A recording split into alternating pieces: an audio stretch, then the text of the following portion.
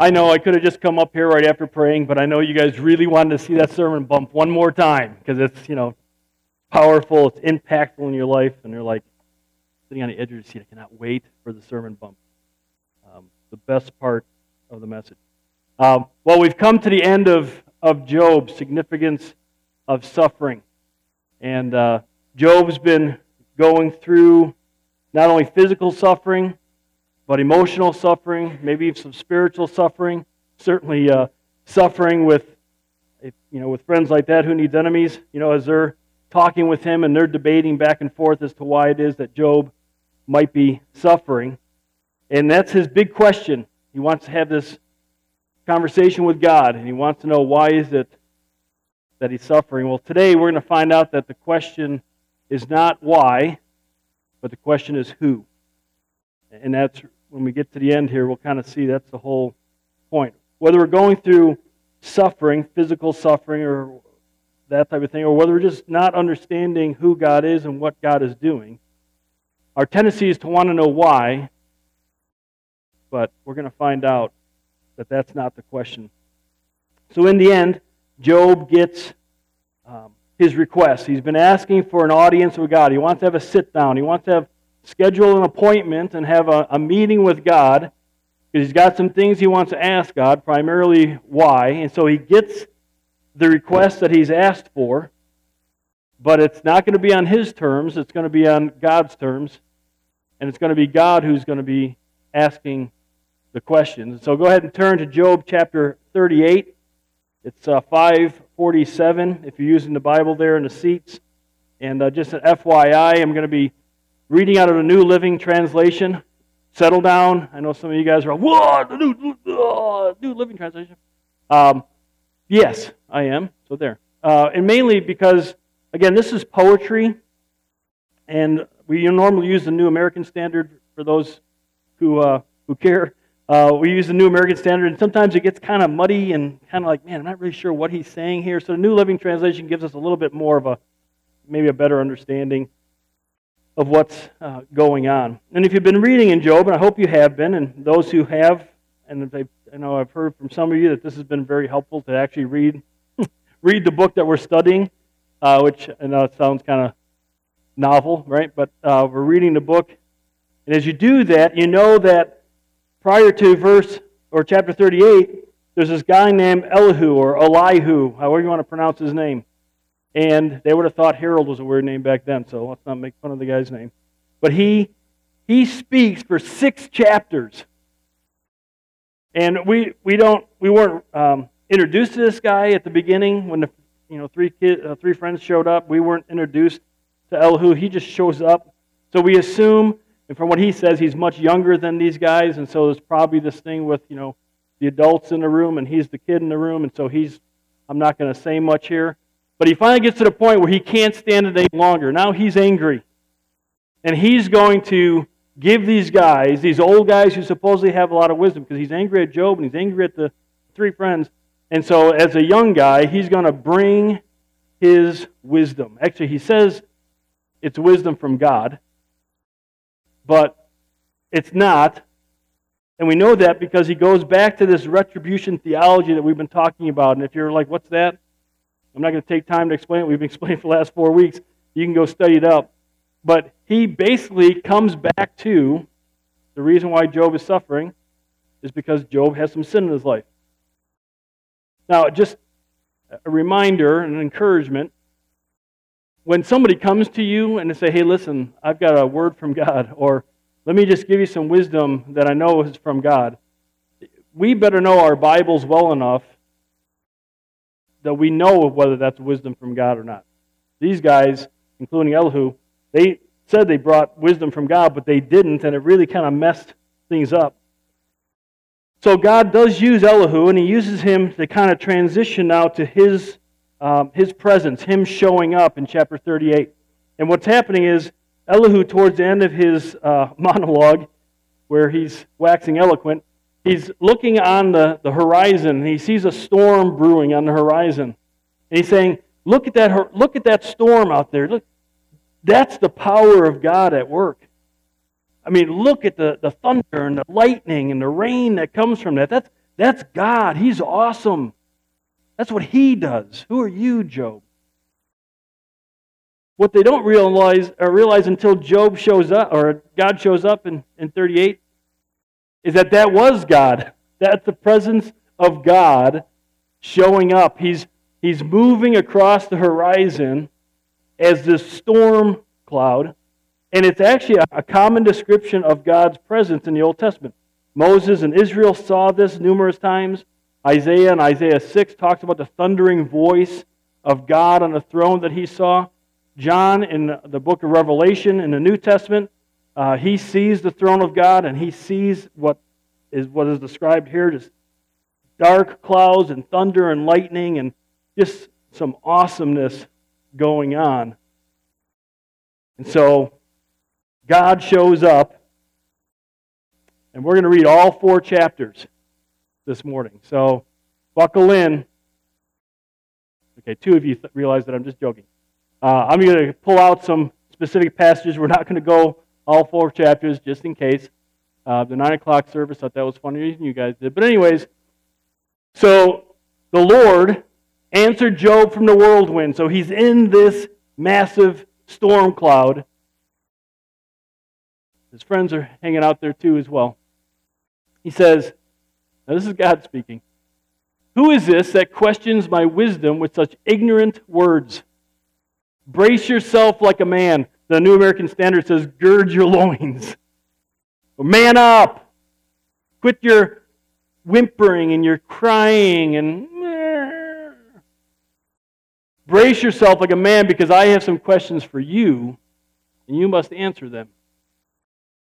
Where were you when I laid the foundations of the earth? So, I don't know if you think this is cool, but I do. So, God doesn't answer Job's question of why. What does He do? He goes back to creation. Tell me if you know so much. Who determined its dimensions and stretched out the surveying line?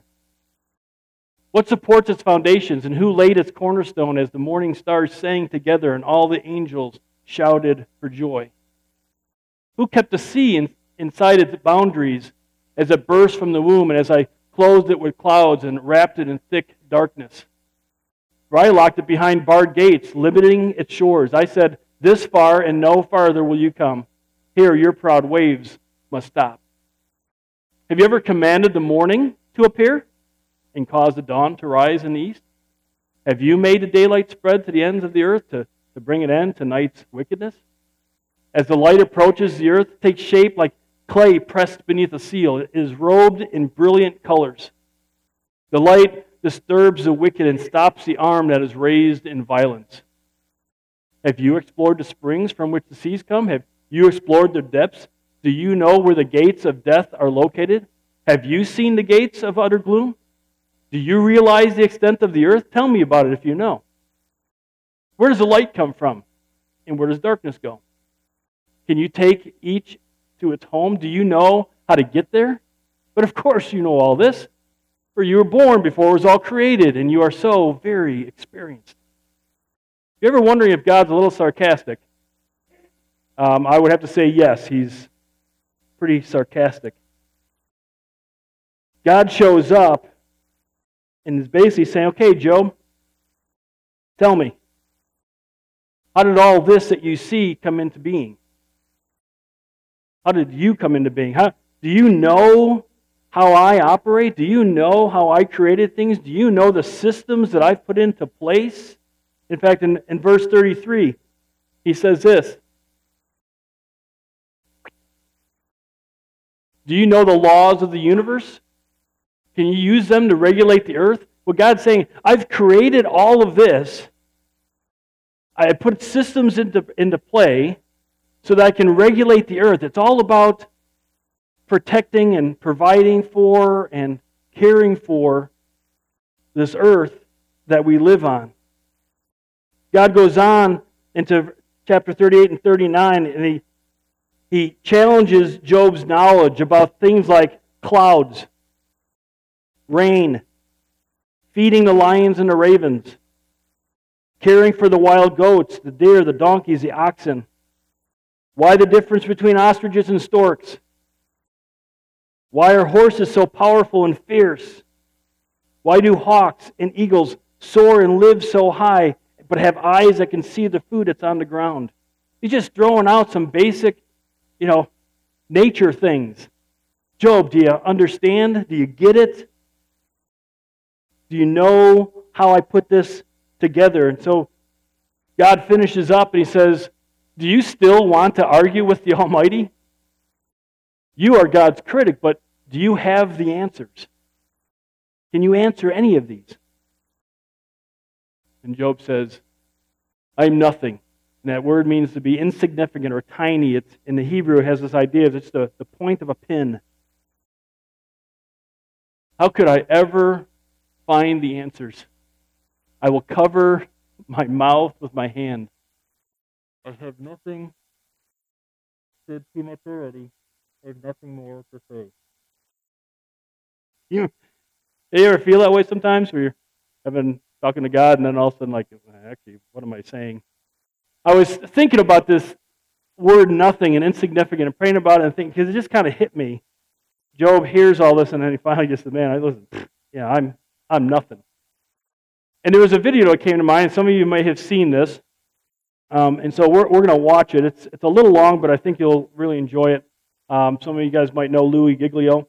But he talks about what if the world or the earth was a golf ball. And so we want to let him speak. I want to tell you about the second star, okay? Because the second star absolutely wrecked my life. I heard about it when I was a high school student here in Atlanta. One of our youth leaders did a talk, and he mentioned this star. I didn't know how to talk to God for about 2 months after I heard about this star. It's called Betelgeuse or Betelgeuse. You can pick your pronunciation. I'm obviously going with Betelgeuse, and Betelgeuse is incredible. Here it is in the night sky. I know it doesn't look incredibly ferocious, but it's 427 light years away. So that's 427 times 5.88 trillion miles away from us right now. Draw it in a little closer with the Hubble Space Telescope, and you can start to get a little bit of the feeling of its intensity. But this is the crazy thing about Betelgeuse. Are you ready for this? Betelgeuse is twice the size. Are you ready? You think I'm going to say twice the size of the sun? Oh no, it's twice the size of the Earth's orbit around the sun, Betelgeuse is. It's crazy. If the earth were a golf ball, Betelgeuse would be the height of 6 Empire State Buildings on top of each other. Now, come on, have you seen the Empire State Building? I mean, maybe what you're going to need to do is gather the family, get a golf ball, get some plane tickets, and fly up to New York. And you're going to go into Midtown, you're going to take your golf ball and put it on the sidewalk outside the Empire State Building. Don't worry about people thinking you're crazy. They're not even going to notice you in New York. You're going to go across the street. You're going to look up at the Empire State Building and imagine 5 more Empire State Buildings on top of the Empire State Building. That's Betelgeuse, and that's the Earth, and somewhere you're on it.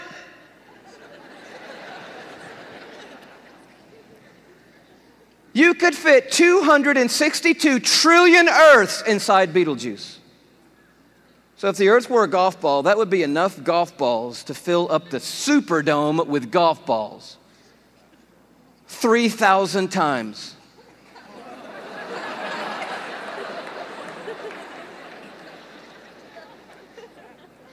When I heard that as a teenager, that stumped me right there. Because most of my praying had been advising God, correcting God, suggesting things to God, drawing diagrams for God, reviewing things with God, counseling God. The third star, can you go a little bit bigger with me? The third star is called Musifi. Here it is in the night sky. It's that gold star to the top left. We have the big image of it. It's 3,000 light years away, but I just want you to see it in the span of all these little glittering stars so that you know that at times when you look up at night, it is not just twinkle, twinkle, little star, how I wonder what you are. I'm telling you what you are. What you are is intense and huge and massive and ferocious is what you are. And this one used to be called Herschel's Garnet Star. Check it out. If the earth were a golf ball, Musifi would be the width of 2 Golden Gate bridges end to end. Apparently, you're going to need to go from New York to the West Coast. Go to San Francisco with your family and your golf ball. Place your golf ball at the beginning of the Golden Gate Bridge. Go across the bay into Oakland to a high place where you can see the entire Golden Gate Bridge. Another second Golden Gate Bridge will be in your imagination, span all the way back the two Golden Gate Bridges to the very beginning, and find your golf ball over there. That's the Earth, and somewhere you're on it, one of the stars in the Milky Way galaxy. It's so big you could fit 2.7 quadrillion Earths inside this one star. Thank you so much. Where have you been all night? Now, quadrillion we have not talked about, and I need to explain this just briefly because I don't know about you, but I do not understand the national debt or any numbers bigger than about $875.28. I get that number.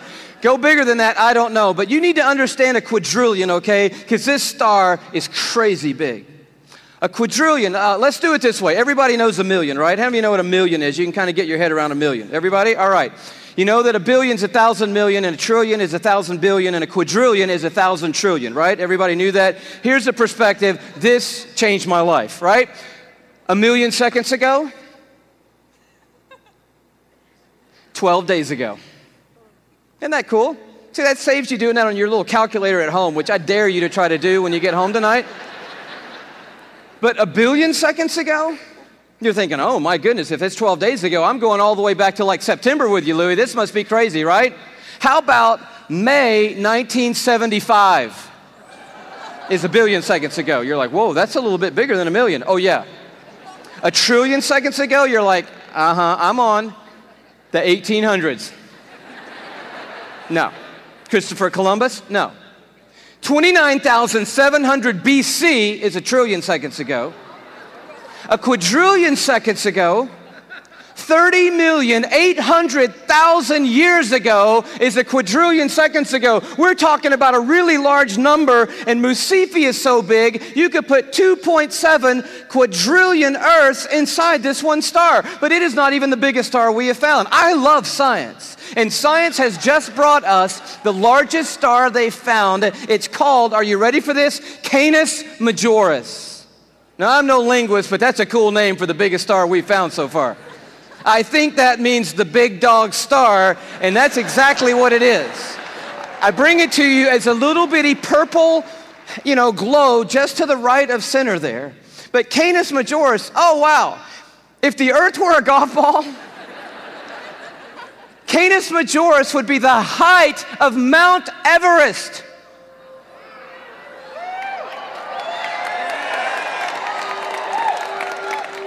Thank you. You just saved your family plane fare from California to Kathmandu, Nepal. Almost 6 miles above sea level, the highest point on the planet, and I just dare you to get up there and unzip the parka and pull out your golf ball.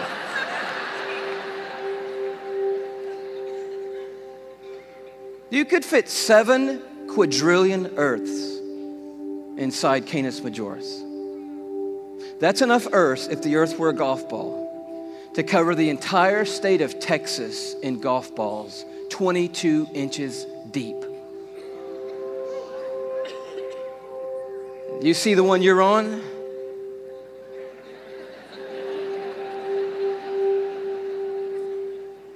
Maybe this will help a little bit more. This absolutely blew my mind. Just a little journey through our solar system. Everyone knows our planets and sort of how we fit in to the story here. You see really quickly that we're not even the biggest deal in our own solar system, but as Earth comes by, you have to know tonight that we are living on a privileged planet. Anyone would tell you we're living at one of the most special places, if not the most special place in all of creation. But Neptune comes by and Saturn and then Jupiter, and you're like, okay, we're not all that big, even in our own little cul-de-sac.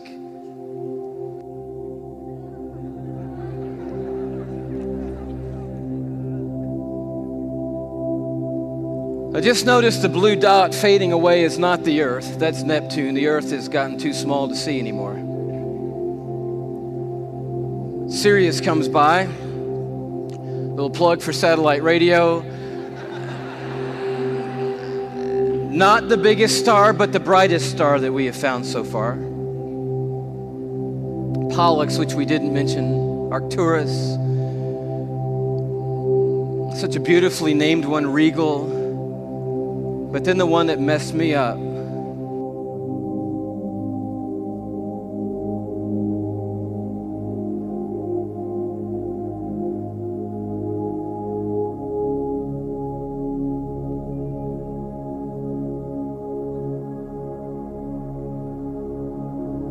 Our third star, Musifi. Musifi's cousin, W. Cephei.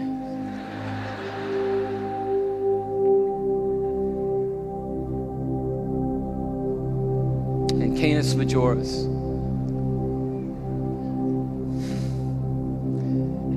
And do you know that you couldn't come up here right now with a Sharpie and make a mark on the screen that would approximate the size of our sun? You couldn't even do it. I mean, when you look at these in their relative size, we just have to put a little arrow over there that says, if you could put the sun on here, which you can't, it would go somewhere about here.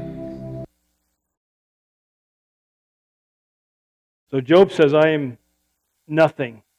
I'm insignificant. We know a lot of what happened that God was talking about through science, but still, when we know what science tells us about what God has created, we still stand before Him as nothing. Insignificant, tiny. And Job realized that, and he responds accordingly, but God's not finished yet. Job needed to know some more. The Lord answered Job from the whirlwind again. And he says again, brace yourself like a man. Man up. Because I have some questions for you, and you must answer them. Will you discredit my justice and condemn me just to prove you are right? Are you as strong as God? Can you thunder with a voice like His? All right, put on your glory and splendor, your honor, your majesty. Give vent to your anger. Let it overflow against the proud. Humiliate the proud with a glance. Walk on the wicked where they stand. Again, these are all things that God can do. Bury them in the dust. Imprison them in the world of the dead. Then even I would praise you, for your own strength would save you. Job, you think I'm unjust? You think I'm unfair? Let's just talk first about my power. Are you as powerful as I am? And every time God's asking these questions, we can hear Job getting weaker and weaker, saying, no, you're right. Nope. Yeah, not me. Nope. You're not able to even deal with proud people. You can't send the wicked to hell. And then God goes on and He starts talking about this behemoth and Leviathan, which, people love Job. We can talk about the behemoth and Leviathan. Okay, let's talk about them real quick. What are these things? What are these creatures? Very quickly. It really doesn't mean a whole lot in the realm of things, but behemoth, Leviathan, they're Hebrew words that are transliterated into English. Some people say, they're prehistoric dinosaurs, which could be. There were dinosaurs on Earth. God created dinosaurs. We get that. A bunch of them were extinct. Some died in a flood. And so could have been that this is one of the behemoth and Leviathan could have been some dinosaurs. The way they're described kind of makes it sound like they could be. Other people say, no, it's just a hippopotamus and an alligator. Because again, if you look at what they're saying there, it sounds like a hippopotamus and an alligator. And people say, probably a breathing dragon. How could it be an alligator? Well, it's poetic, description. So it could be that the alligator blows the water out of its nostrils, gets in the sun, it looks like smoke and fire. Whatever the case. The point is this: In Job's day, these were the most fearful animals. They could not, with their spears and knives and pottery that they had, they couldn't control these animals. They couldn't domesticate these animals. They wouldn't, as God jokingly says, you couldn't take the alligator home to be a pet for your girls. They couldn't handle these things. And what he's saying is, Job, I created those two things, and I created you. You can't even control those things. You're not even powerful enough. I'm not even going to answer your question why, because you need to understand who you are in relationship to me. And here's Job's awesome, and really the only thing he could say. And then Job replied to the Lord, I know that you can do anything, and no one can stop you. You asked, who is this that questions my wisdom with such ignorance? It's I. When I was talking about things I knew nothing about, things far too wonderful for me. You said, listen, I will speak. I have some questions for you. You must answer them. This sentence here just kind of knocked me over this week. I had only heard about you before, but now I have seen you with my eyes. I take back everything I said, and I sit in dust and ashes. He was sitting in dust and ashes because of his boils, but now he's sitting in dust and ashes in his repentance, demonstrating the fact that he's repenting. He realizes that he is out of line, that he shouldn't be asking these questions, that he should be focusing in on who God is. And so with his repentance comes restoration.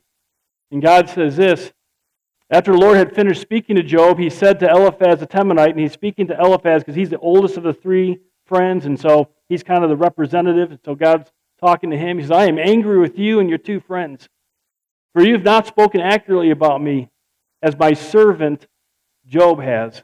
Notice the descriptive word there. So take 7 bulls and 7 rams and go to my servant Job and offer a burnt offering for yourselves. We talked about at the beginning of this, what a burnt offering meant back in the Old Testament prior to Christ coming and being our sacrifice. It says, my servant Job will pray for you, and I will accept his prayer on your behalf. I will not treat you as you deserve. That's key as we move forward here. For you have not spoken accurately about me, he says again, as my servant Job has. Which is kind of a cool thing. We've heard what Job has had to say, right? Job's just been crying out to God. Job's been just asking questions of God. Job's been wondering why, which again is not necessarily the question, but he's asking it, and he's not the one that evidently God sees as doing wrong. So Eliphaz the Temanite, Bildad the Shuhite, Zophar the Naamathite, did as the Lord commanded them, and the Lord accepted Job's prayer on their behalf. When Job prayed for his friends, the Lord restored his fortunes. In fact, the Lord gave him twice as much as before. Then all his brothers and sisters and former friends who had rejected him, Job tells us, came and feasted with him in his home. It says something there. But anyways, and they consoled him and comforted him because of all the trials the Lord had brought against him. And each of them brought him a gift of money and a gold ring, which basically is kind of what they do when they, not a housewarming gift, but they're celebrating, and they want to celebrate, so to give them those things. So the Lord blessed Job in the second half of his life, even more than in the beginning. For now he had 14,000 sheep, 6,000 camels, 1,000 teams of oxen, and 1,000 female donkeys. He also gave Job 7 more sons and 3 more daughters. And some people say, well, why not 14? Total. Well, the idea is that, one commentary said, is that his original kids are in heaven. So they're still alive because they're in heaven, they're with God. And so he just doubles them by having some on earth. Whatever. Sounds good. He named his first daughter Jemimah, the second Keziah. This is for you who are, of the age of having children, or if you're a grandparent, you want to help your kids along with what you should name your kids. Here you go. Jemimah, second is Keziah, and the third is Karen Hebek. Hapek. In all the land, no women were as lovely as the daughters of Job, and their father put them into his will along with their brothers. Job lived 140 years. And again, the idea there, some people are thinking that since everything was doubled, that maybe this happened when he was 70.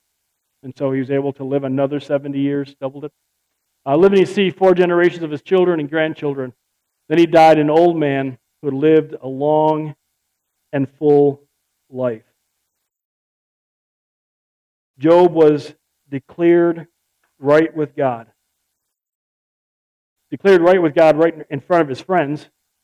It was one of the things that Job had asked, that they would see that he was indeed right. Well, God declares him right. God let Job and his friends know that the friends were wrong in what they were saying. It wasn't godly wisdom, and it was inaccurate understanding. Job became a mediator between his friends and God and his friends. Kind of an interesting and neat thing that God allowed him to do. And then God forgave them. Interesting, there's no mention of the boils, the physical issues that he has. We obviously realize that they're gone. But it's almost as if,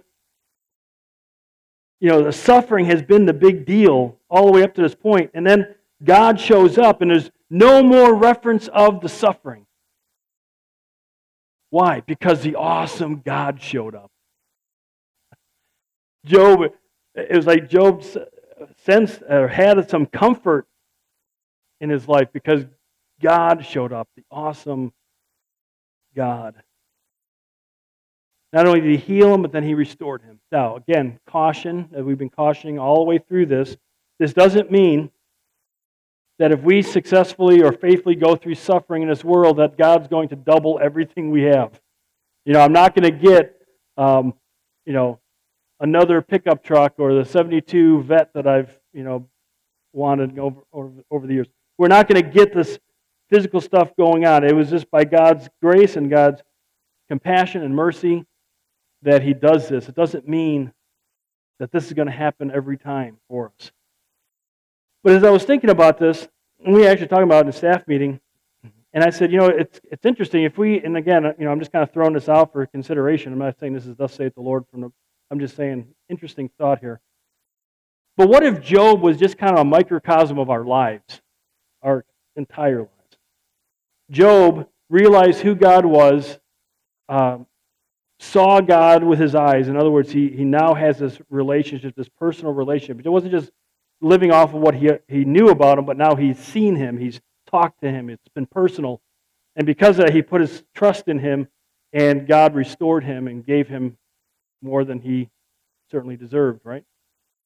But what if that is maybe a microcosm for what our entire lives are? And so we as believers who have placed our faith in Christ, we go through life and we suffer, because life is suffering, right? It's all we seem to face. That at the end, because of Christ, we get infinitely more than we've ever deserved. And so maybe Job, in that sense, could be an illustration of our lives. And in that sense, we do see God honoring the suffering that we face in our lives. Let me close out by giving you the point of Job. You're all sitting here breathlessly waiting on the edge of your seat. Okay, we've gone 5 weeks in this. We've talked about a lot of stuff. But what is the point? I do a story called the Green Golf Ball story. And I'll tell you one of these days. And at the end, everyone's like, come on, what's the point? Well, here's the point. When suffering, or when you just don't understand what God's doing, so maybe it's not some physical suffering, but you just don't understand what God's doing, don't seek for the why, seek for the who, and not the band. Okay?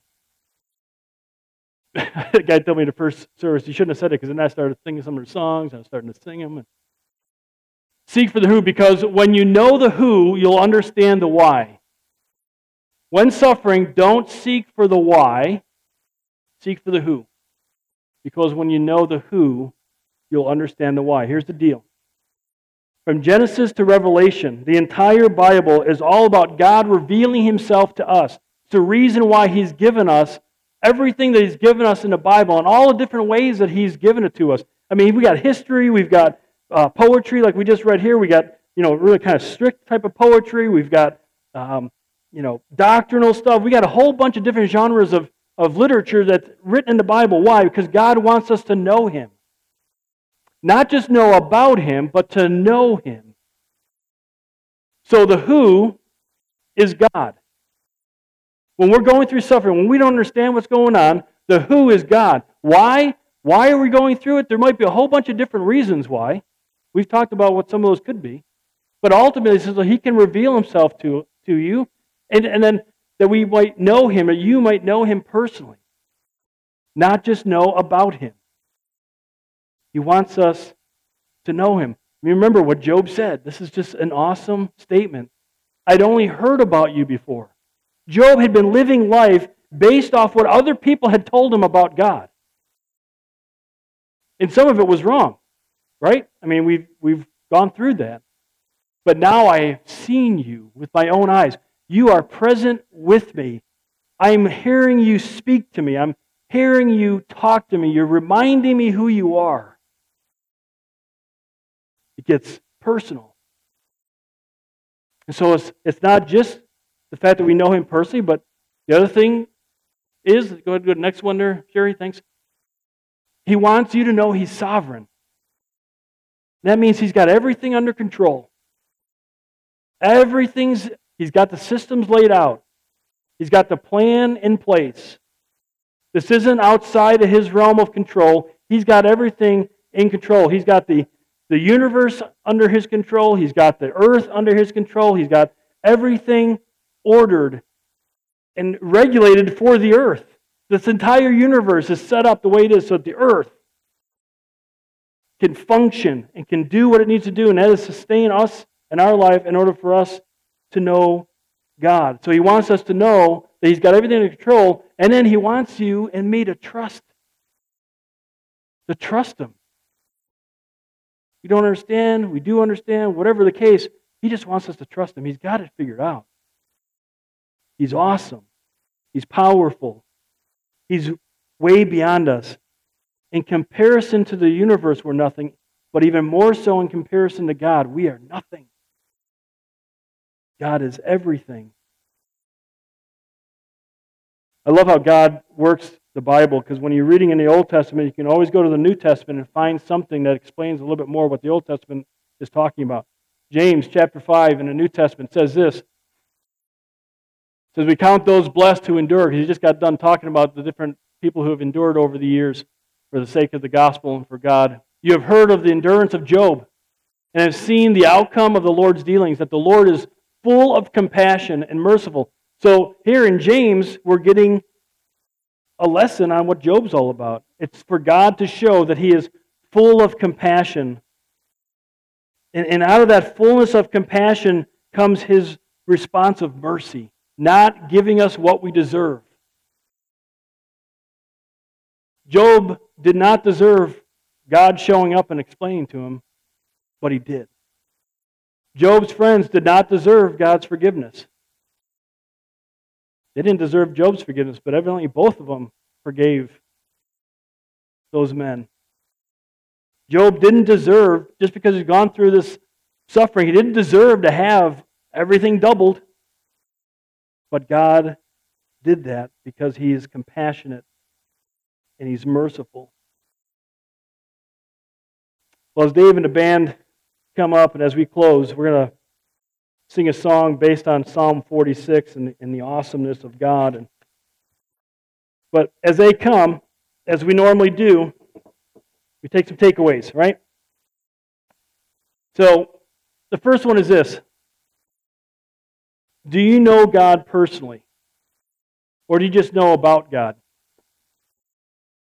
I know a lot of celebrities. Well, I know a lot about a lot of celebrities. I know a lot about President Trump, President Obama, President Bush, his dad, Reagan. I know a lot about a lot of famous people.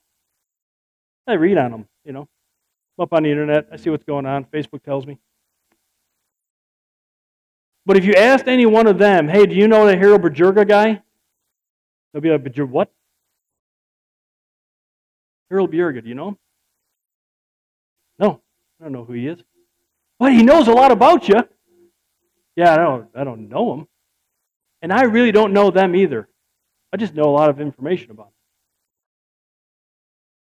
Job knew a lot about God. But then God showed up and said, hey, here's who I am. I'm awesome. I'm powerful. I've got it all under control, including whatever is going on in your life. And I just want you to know me personally. What we have today, because Job did some animal sacrifice, we talked about what that was all about, but we have the fact that God the Son, God put on flesh and died our sacrifice for us on the cross. And if we just simply say, God, I realize I don't know you, and my sin keeps me from you, my misunderstanding of who you are has kept me from you, and I believe that Jesus died on the cross for my sins, he says, listen, you now know me. I forgive you of your sins.